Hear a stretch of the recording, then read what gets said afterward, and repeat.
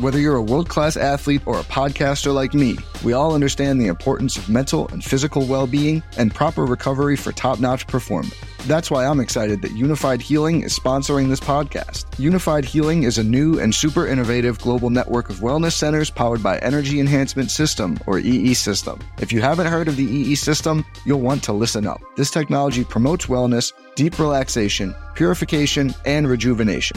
In hundreds of locations across the globe, access to a center is easy and affordable. Interested in experiencing the EE System technology for yourself? Go to unifiedhealing.com/bluewire to learn more and find a center near you. That's unifydhealing.com/bluewire. No material or testimonials on the Unified Healing website are intended to be viewed as medical advice or a substitute for professional medical advice, diagnosis, or treatment. Always seek the advice of your physician or other qualified healthcare provider with any questions you may have regarding a medical condition or treatment and before undertaking a new healthcare regimen, including EE System. This podcast episode is brought to you by Coors Light. These days, everything is go, go, go. It's nonstop hustle all the time. Work, friends, family expect you to be on 24/7. Well, sometimes you just need to reach for a Coors Light because it's made to chill. Coors Light is cold lagered, cold filtered, and cold packaged. It's as crisp and refreshing as the Colorado Rockies. It is literally made to chill. Coors Light is the one I choose when I need to unwind. So when you want to hit reset, reach for the beer that's made to chill. Get Coors Light in the new look delivered straight to your door with Drizzly or Instacart. Celebrate responsibly.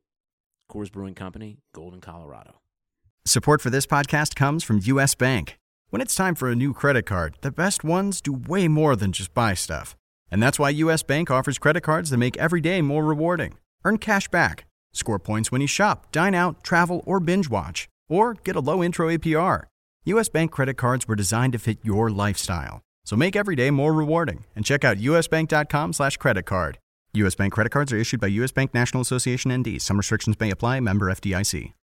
This is the story of Harry's. For decades, one big razor company has relentlessly increased prices and reaped immense profits at the expense of its customers. Then one day, an ordinary guy got ripped off buying razors. He was so fed up that he and his best friend started a company to fix shaving. They called it Harry's. By taking less profit and selling online, Harry's can offer quality blades for less. You can even get Harry's 5-blade razor and shave gel for free when you sign up. Just cover shipping. Click or go to harrys.com and enter code RAZOR at checkout. That's RAZOR, R-A-Z-O-R.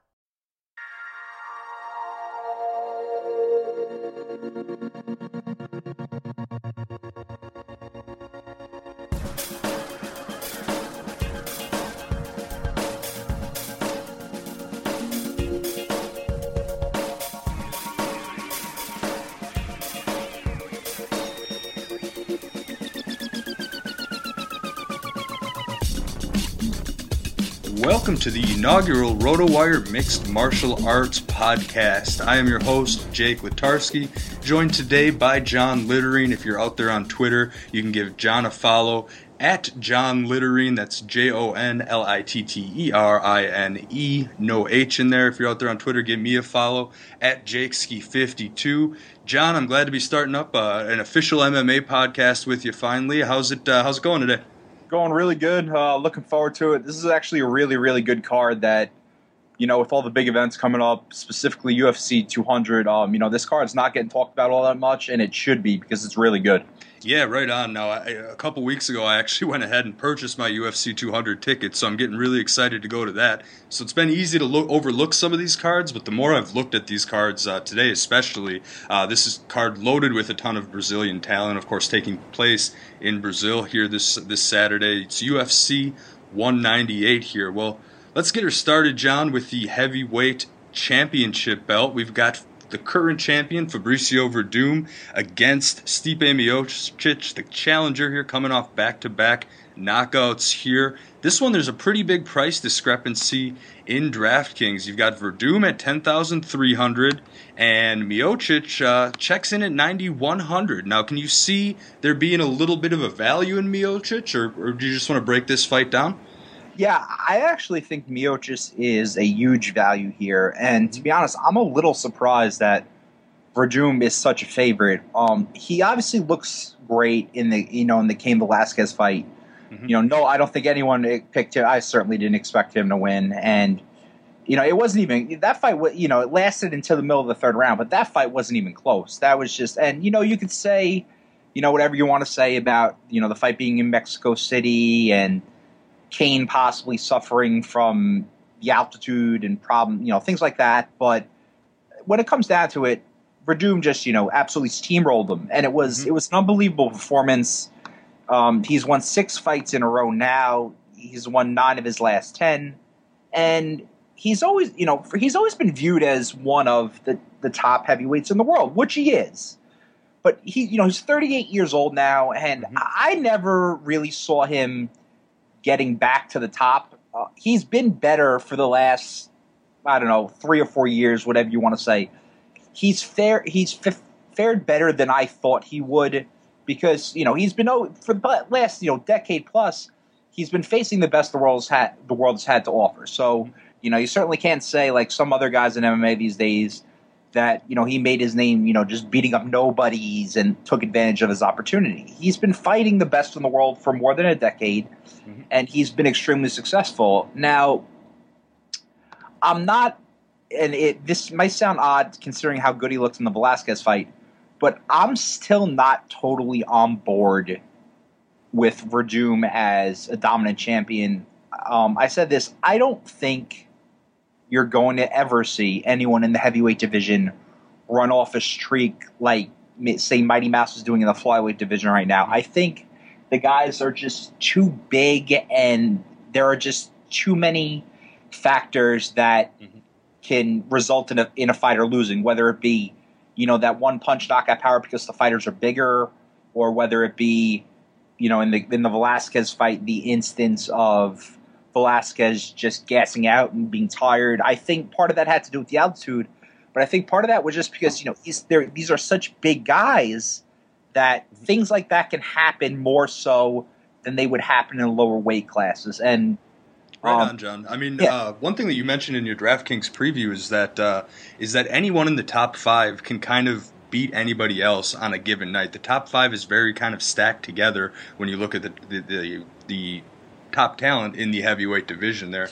And I would have to agree with you. I was a little bit surprised to see Miocic being a plus 130 dog, yet normally you see those fighters around the 95, 96, even 9,700 salary. I think Miocic actually represents an excellent value, and a lot of this is racking up fantasy points. I mean, Miocic actually averages more fantasy points per game, and that's because of the volume of strikes he throws and the accuracy of strikes that he lands at. I mean, am I correct in assuming Miocic might have the advantage in the striking game?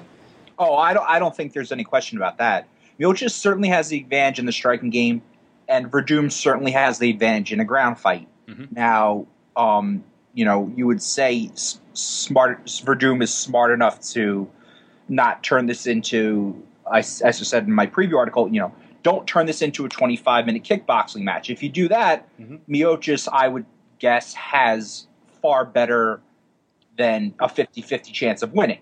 Now, on the other hand, if Verdum is able to get Miocic to the ground, Verdum, would have a far better than 50-50 chance of winning.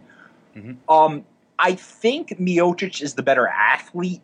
One of the biggest things in the heavyweight division is footwork, simply because all the guys are so powerful that if you stand in front of someone and let a guy tee off on you, you're just not gonna survive. And I think the best example of that recently that we've seen is a guy like Bigfoot Silva, who was never a great athlete, but for the longest time did a pretty good job of not letting his opponents just tee off on him. And lately you've seen he stood in front of his opponents, and look what happens. He gets knocked out every single time he fights. Yeah, exactly. That 13-second knockout from last Sunday. I hear you there. The heavyweight division is not deep, and it's very top-heavy. Like you said, there's realistically, I think, only 4, maybe 5 guys who you can consider, a top guy at this point. And the rest of the guys, from like 4 or 5, down to whatever you want to say, 13, 14, 15, the guys are pretty much interchangeable, and anyone can beat anyone. But when I was making my pick for this fight, I was really torn. If you think that Miocic will be able to keep the fight on the feet and turn it into a kickboxing match, you would pick him. If you think Verdum would be able to get the fight to the ground, you would pick him. But I ended up taking Miocic, like you said, because he's a far better value. And I was really surprised that there was such a big discrepancy in the DraftKings salaries. Once in a while, you get fights like this where you look at the Vegas odds, and the odds of this fight are fairly close. Verdum last I checked was minus 150. Miocic was a plus 130. So while Verdum, coming in as champion, deserves to be the favorite, that's not a big line either way. That's a close enough line that if either guy won, you would look at it and say, okay, this is a pretty close fight. So Miocic, I definitely thought was the better value play, and I was kind of undecided, but his athletic ability, I think he's the better athlete, and I think that swung me towards his camp for this fight. Yeah, he's someone that can stand there and deliver punishment for 5 rounds. I mean, cardio is so huge in the heavyweight division. We talked about guys like Cain Velasquez during their run typically having superior cardio. I think Miocic being possibly a better athlete. Again, it all comes down to keeping it on the feet.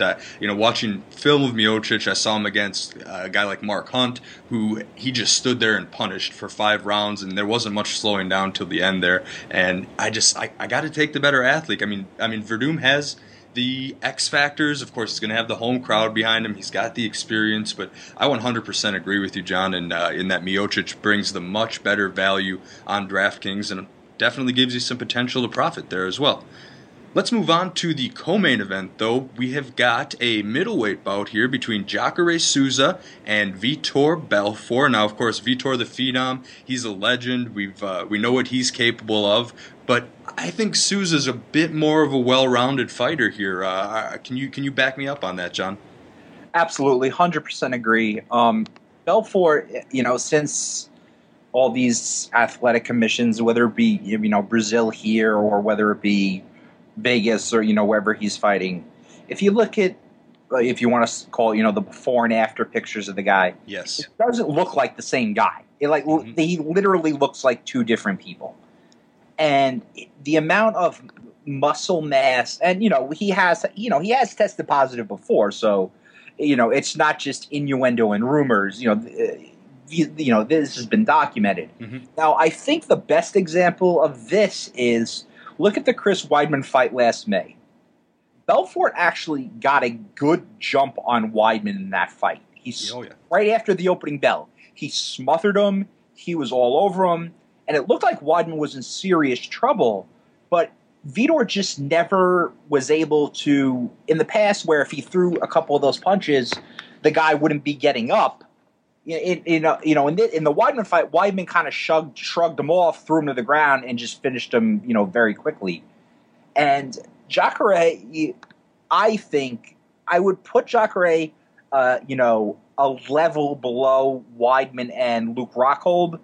But I think he's very, very clearly the third best middleweight in the world. I don't think there's any doubt whatsoever that he won, at least in my opinion, he won his fight against Yoel Romero, that he didn't get the split decision call. I don't think that was as close as a split decision would lead you to believe. And if Jacare did get the judge's decision in that fight, he most probably would be fighting for the title now instead of Weidman.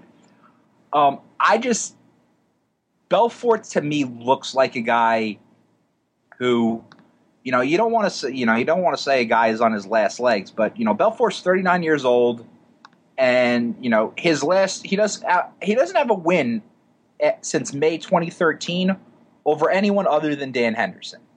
And if you read the RotoWire MMA work on a regular basis, I've been calling for Dan Henderson to retire for pretty much since we started covering MMA for the website. Yeah, he's one of those guys that maybe milks it a little bit longer than he needs to be.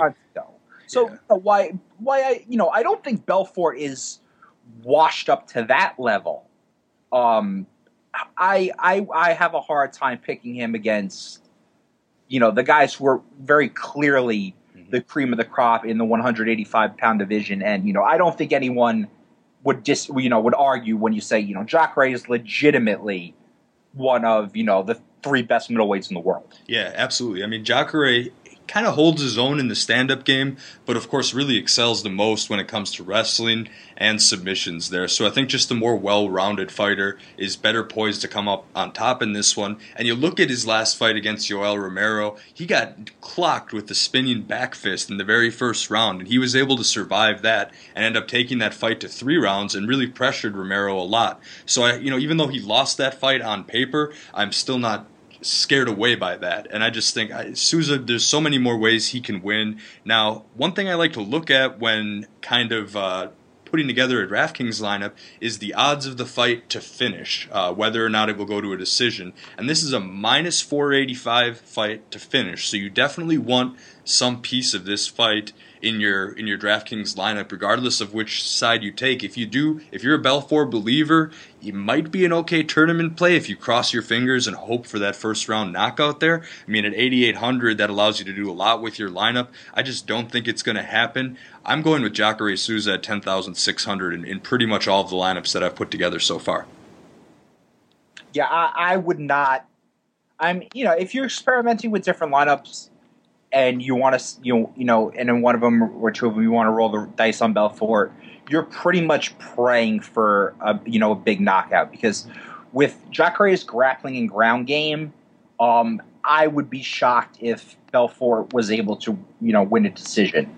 Mm-hmm. Yeah, and Belfort, some people might think of him as a tournament play, but I really think that with Belfort, even if you do pick him and he does get that knockout, your room for profit might be a little bit minimal, because compared to the other guys in his price range, he has by far the most name recognition. So I think his ownership percentage might even be a little bit higher. So even in tournaments, there's not really a standout reason for using a guy like Belfort. That's just I can very easily see this fight going the distance. I really could. Yeah. If Jacare isn't able to latch on one of his patented submission holes, and Belfort isn't able to land that big punch, I actually think this fight could be a little awkward. Mm-hmm. But it's what they say. It's what they say about how styles make fights. And Belfort's a striker, and Jacare's a grappler. So it'll be interesting to see how the two styles match up. Yeah, very intriguing fight in the co-main event here. Let's move on to another one of the most highly anticipated fights on this card. We've got the UFC debut of Chris Cyborg Justino. This one's going to be held at a catch weight of 140 pounds, and it is against Leslie Smith. Now, these are Ronda Rousey type favorites when she was at the peak of her run. I mean, Cyborg is, last I checked, a minus 1,700 favorite. And on top of that, the odds of this fight finishing are minus 1375. So Vegas is pretty much telling you this is as close to a lock as for a first round knockout as you can get. And DraftKings responded accordingly with a very hefty $11,600 price tag here. I guess biggest question here is it worth paying up for Cyborg? I always say I said this when in all our preview articles, whenever we would have like a fight with Rousey, or when she was such a massive favorite, and that's back when she was finishing people, everybody in under a minute. Mm-hmm. I would always say that I do everything I can to avoid putting someone with that kind of salary in your lineup, mm-hmm. simply because it cripples your ability to do anything else. If you look at MMA, obviously anything can happen in any fight. But these people who are massive favorites are massive favorites for a reason. They usually win.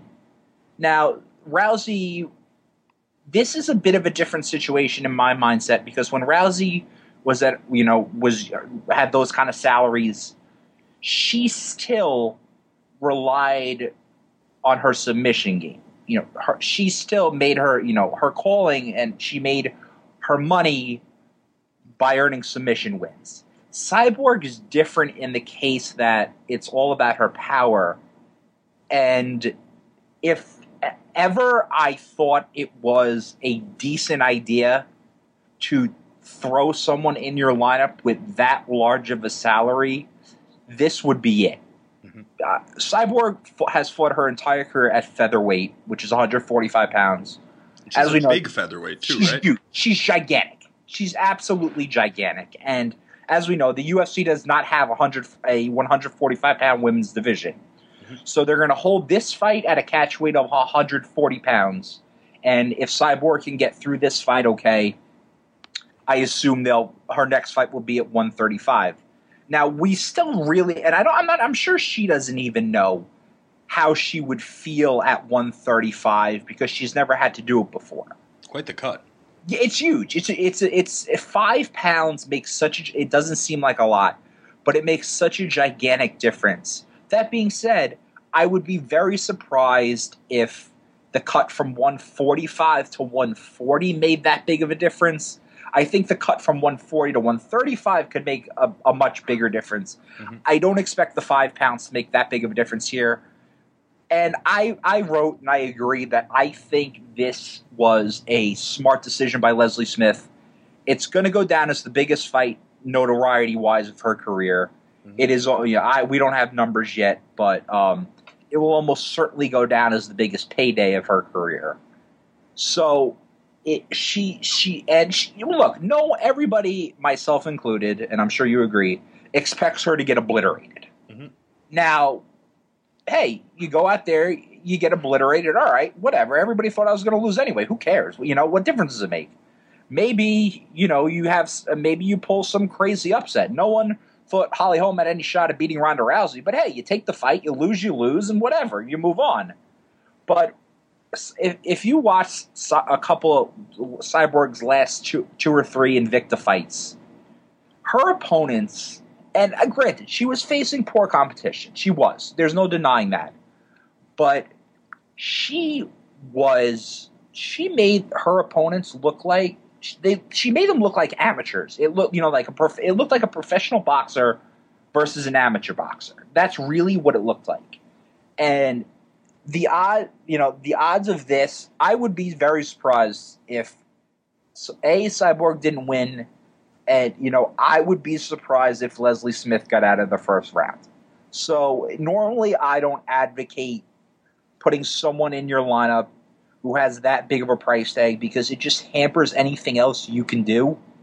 But if there was ever a time to do it, I think this is it. Because I don't think the 5 pound difference is going to, the 5 pound drop in weight is going to make that big of a difference to Cyborg.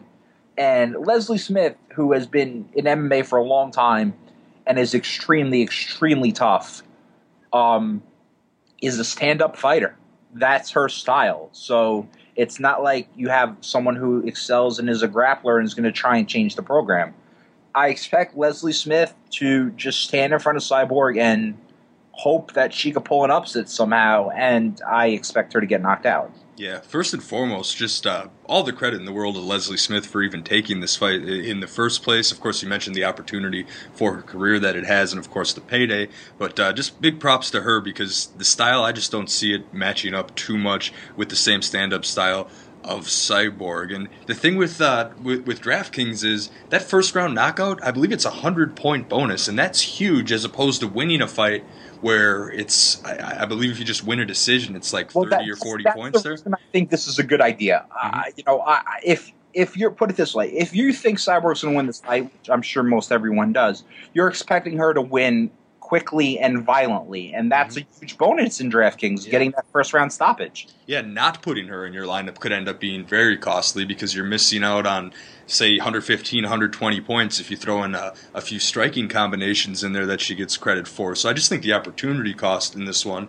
and just not putting her in there could prove to be very costly and put you just so much farther behind the competition because even at that price tag, I can see Cyborg being very highly ownership percentage-wise, and if you're behind 60% of lineups, for example, that just puts you in way too tough of a spot. So this is a case where, you're going to have to pay up for Cyborg, and chances are you're probably going to have to go and put someone along the lines of maybe Brian Barberina, Matt Brown, or if you like Vitor Belfort, you're going to have to use one of those heavy underdogs to make up for that cost.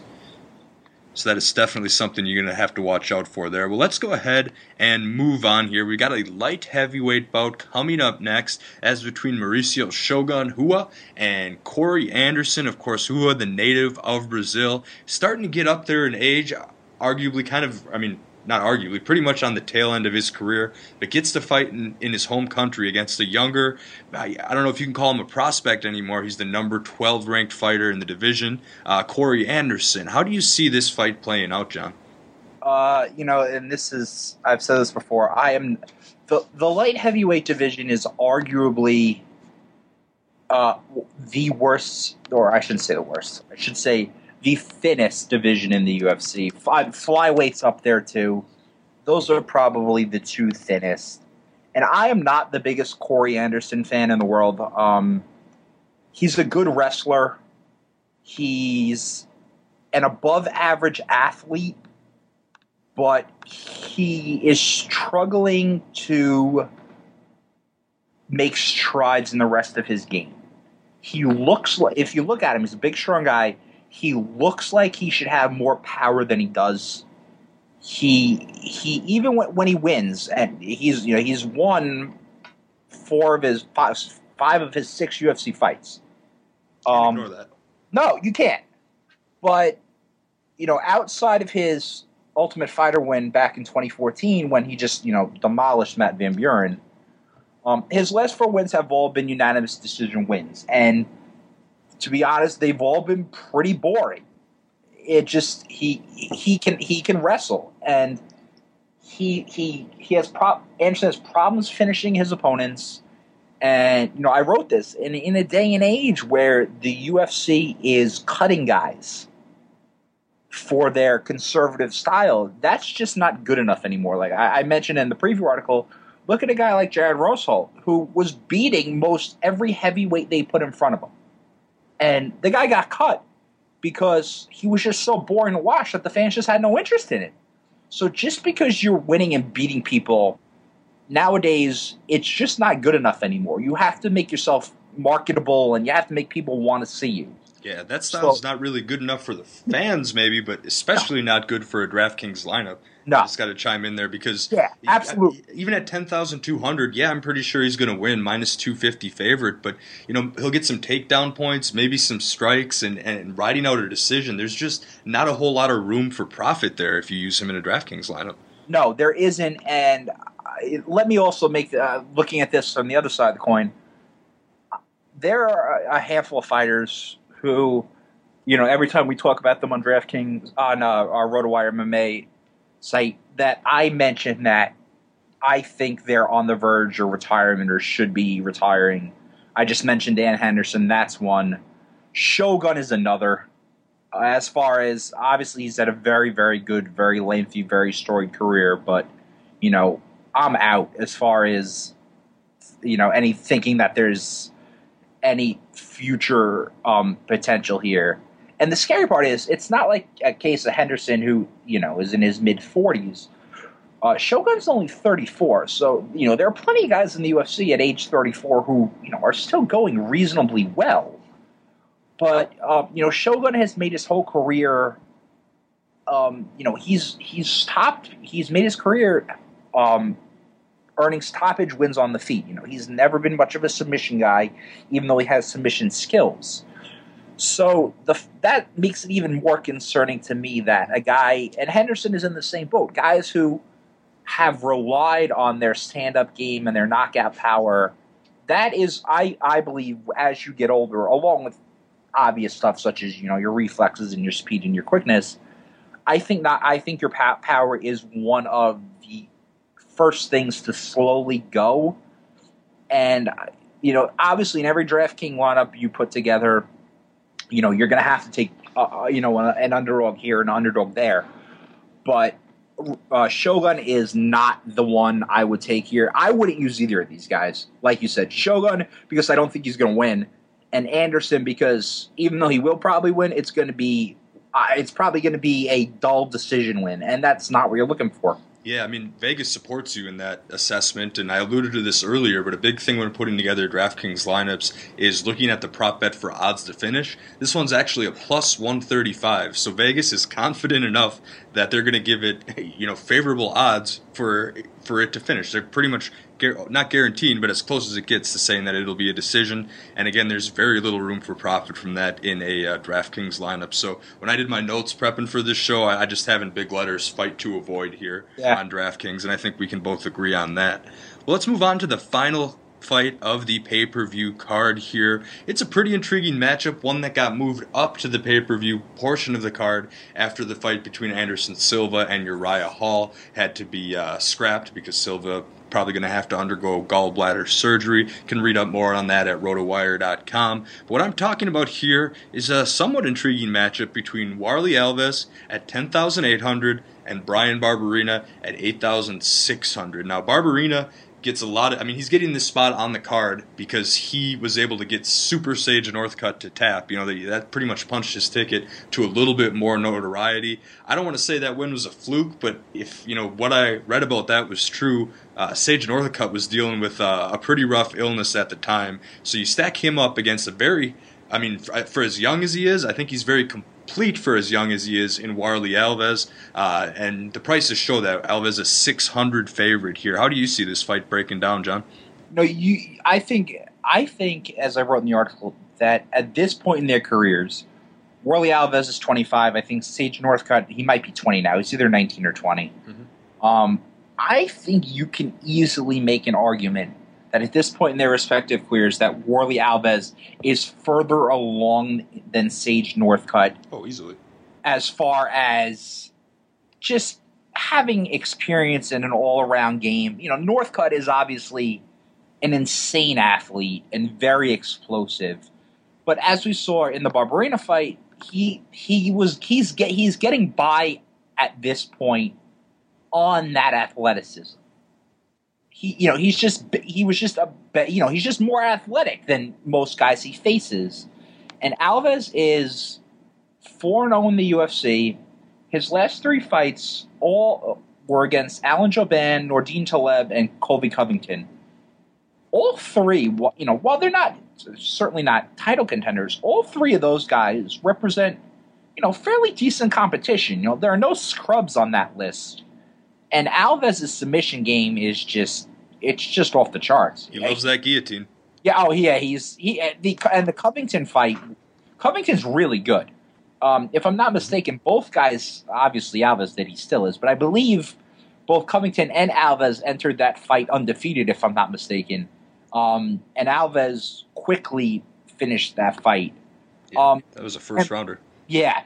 And Barberena, let's face it, before the Northcutt fight, was pretty much, I guess you'd have to call him, I don't want to say he was a non-prospect, but what would you say? Like a middling prospect at best. Nothing was... Roster depth at that point.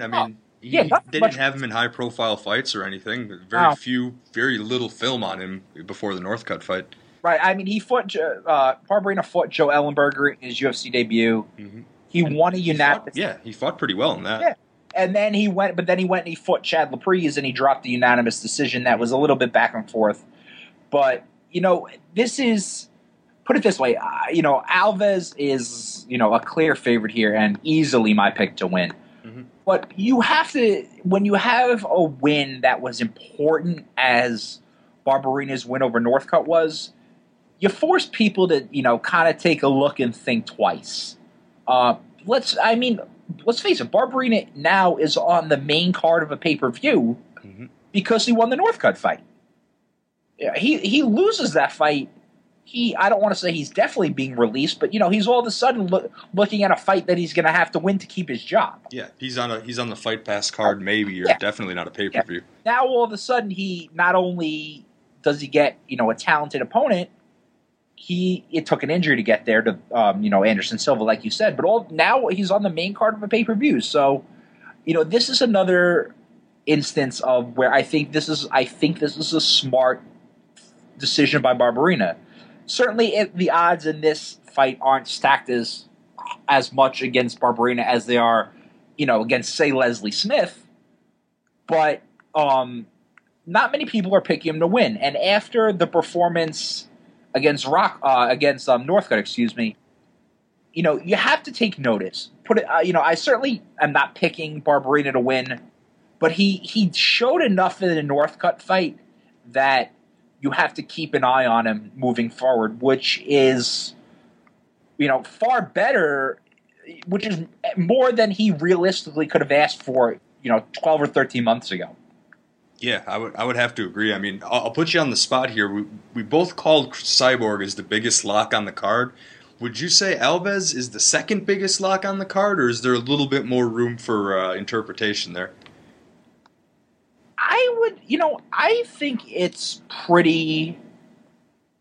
I would lock. Well, I don't know. Lock. It's such a hard term in MMA. It's hardly existent in MMA. You got underdogs winning 40% of the time. Yeah, you know what? I probably would. I think Anderson is up there simply because I have no confidence in Shogun's abilities anymore. Mm-hmm.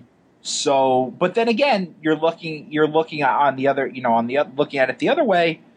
Alves is far more likely to get a finish than Anderson is, which immediately, for the $600 difference, Alves' salary is $10,800. Anderson's salary is $10,200. Alves is such a more likely to get a finish that if you're constructing your lineup for the $600 difference, which isn't all that much, it's worth it to take Alves, the guy who's far more likely to get the stoppage. Yeah, I would have to say that I'm going to go along with that same strategy. And if you're going to be one of those contrarians and not use Cyborg, then you probably want to get Alves in there just to lock up that first round, hopeful for a first round knockout or a submission. I would say that that Alves gets it done in the first, maybe the second. I'm going to call it by guillotine, his favorite there. That's just, I guess, what I like to see here. But, okay, so there's the 5 fights on the pay-per-view. We've got another 7 bouts here on the prelims between the Fox Sports 1 prelims and the Fight Pass prelims. We're not going to go fight by fight here, but out of all of those 7 bouts here, is there a particular one that intrigues you the most, John? There is, and I really, and I can't. I'm very surprised this fight's not getting talked about more. I'm all over this John Lineker Rob Font fight. This is really, really good. Because it's just two guys who represent 2 different styles in the sense that Lineker's game, as we know, is based on power.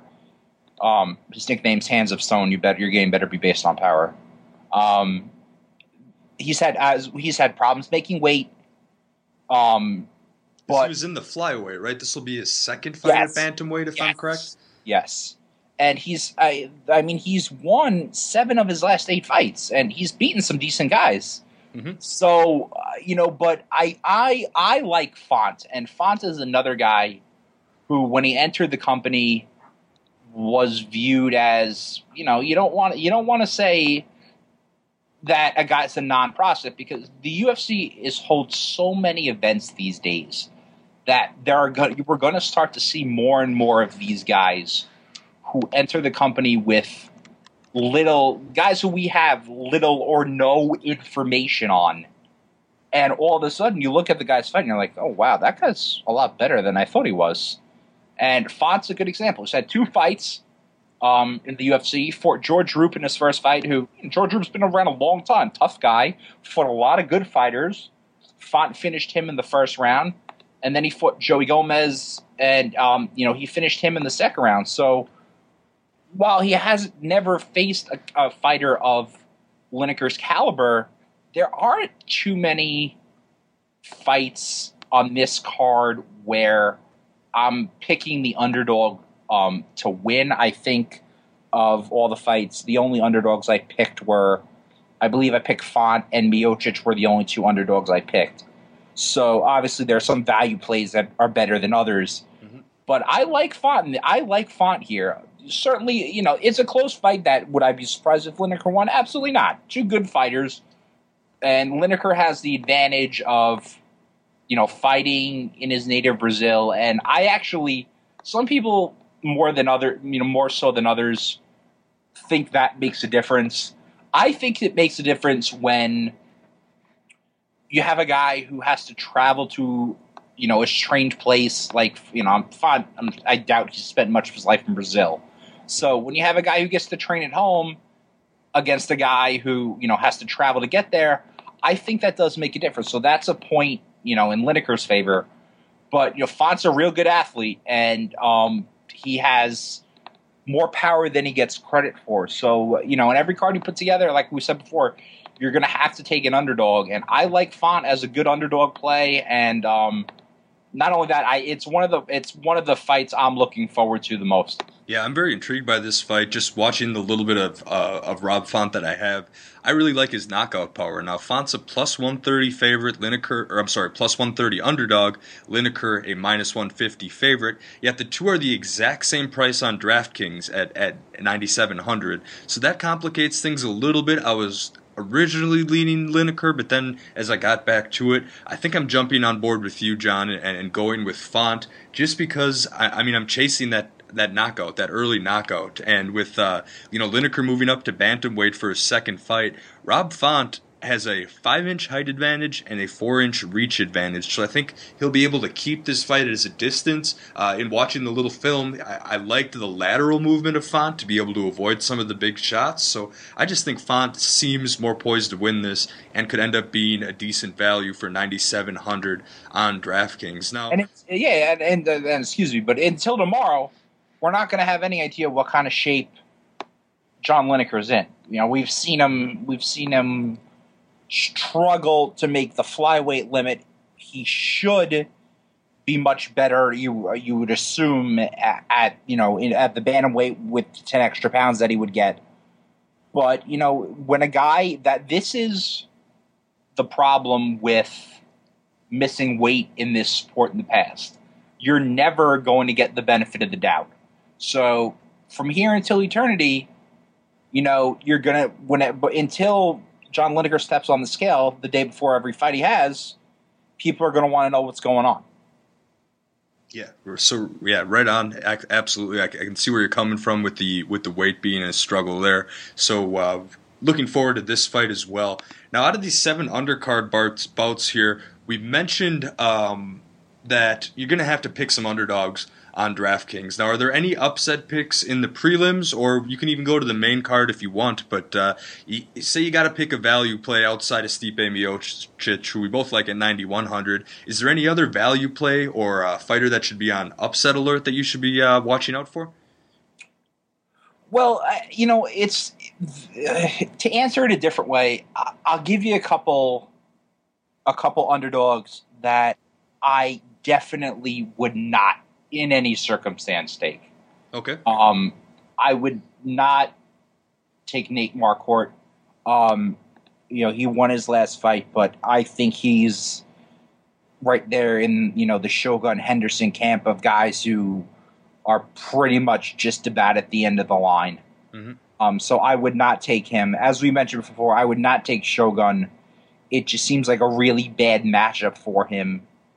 And I would not take Nogueira against Patrick Cummins either. Yeah, I know from reading your stuff and your previews, I know you're a pretty big fan of Cummins, at least more so than most. You like his wrestling game that much, or is it more of a case of Nogueira being kind of washed up? Both. I think it's both.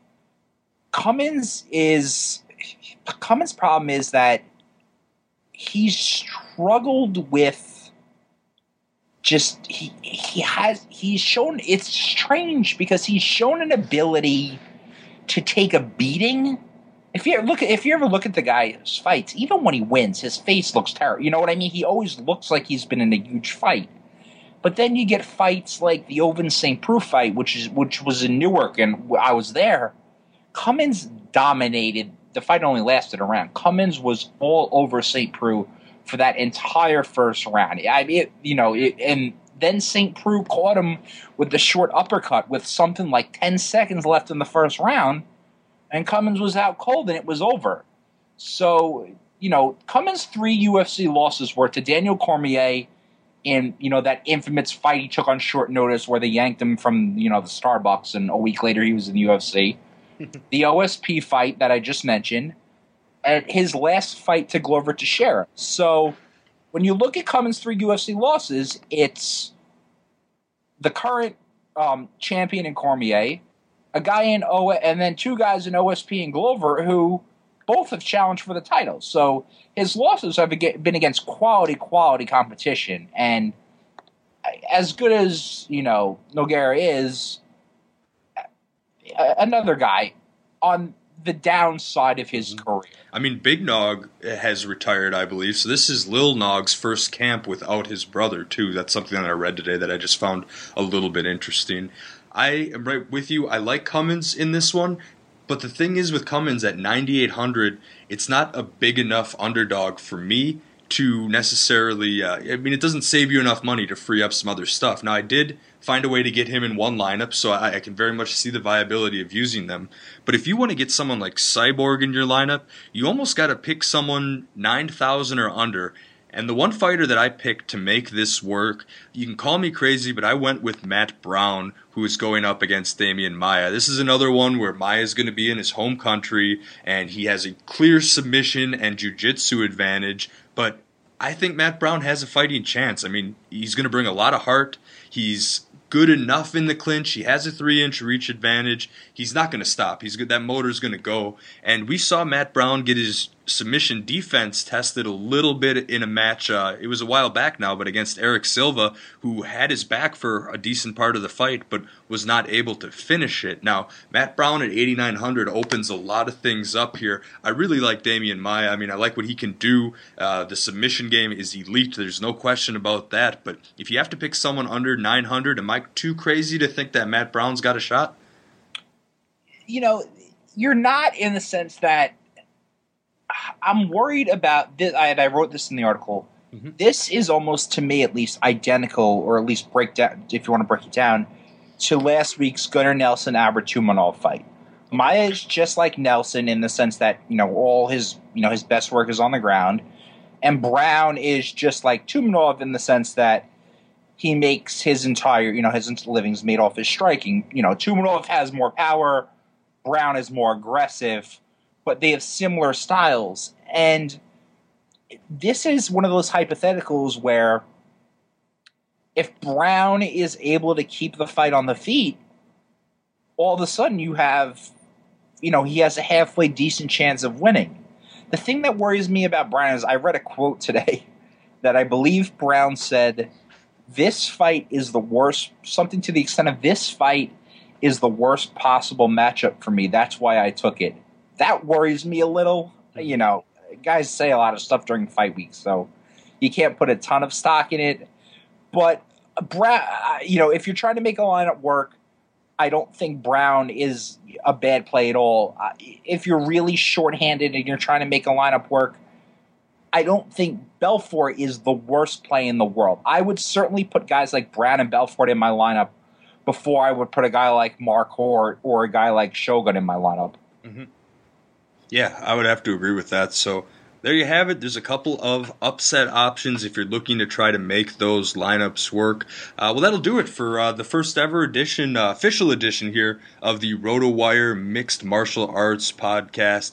It's been a blast with you, John. Just want to quick remind our listeners to follow you, John, on Twitter at JON You can follow me at JakeSki52. If you want to go ahead and read John's DraftKings preview, that's up on RotoWire. You can view the rest of our MMA content on RotoWire if you give us a quick try at rotowire.com/pod. That's rotowire.com/pod. Well, hey, thanks again for joining us today, John, and we'll be back for the next pay-per-view. A lot of fun. Thanks a lot. Talk to you soon. So you own your own business. Got small ambitions for this business? Of course you don't. Got medium ambitions for this business? Of course you don't. Who has medium ambitions? You got big ambitions. If you're a growing business with big ambitions, you want to grow with Grainger. Grainger has the products, the services, and more importantly, the commitment you need. Total commitment.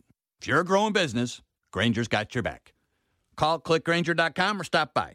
Grainger, for the ones who get it done. Everyone is talking about magnesium. It's all you hear about. But why? What do we know about magnesium? Well, magnesium is the #1 mineral that 75% of Americans are deficient in. If you are a woman over 35, magnesium will help you rediscover balance, energy, and vitality. Magnesium supports more than 300 enzymatic reactions in your body, including those involved in hormonal balance. From functional medicine doctors to mental well-being and female hormone experts, we all know that magnesium is the one mineral to improve all aspects of well-being and health. But which one? Magnesium Breakthrough from Bioptimizers, the trusted choice recommended by leading experts with 7 best-absorbed forms of magnesium to ensure your body receives the support it needs for overall well-being. Go to bioptimizers.com/balance today and use code BALANCE10 for 10% off. Support your journey to wellness at bioptimizers.com/balance. Magnesium Breakthrough from Bioptimizers, your foundation to optimal health and vitality.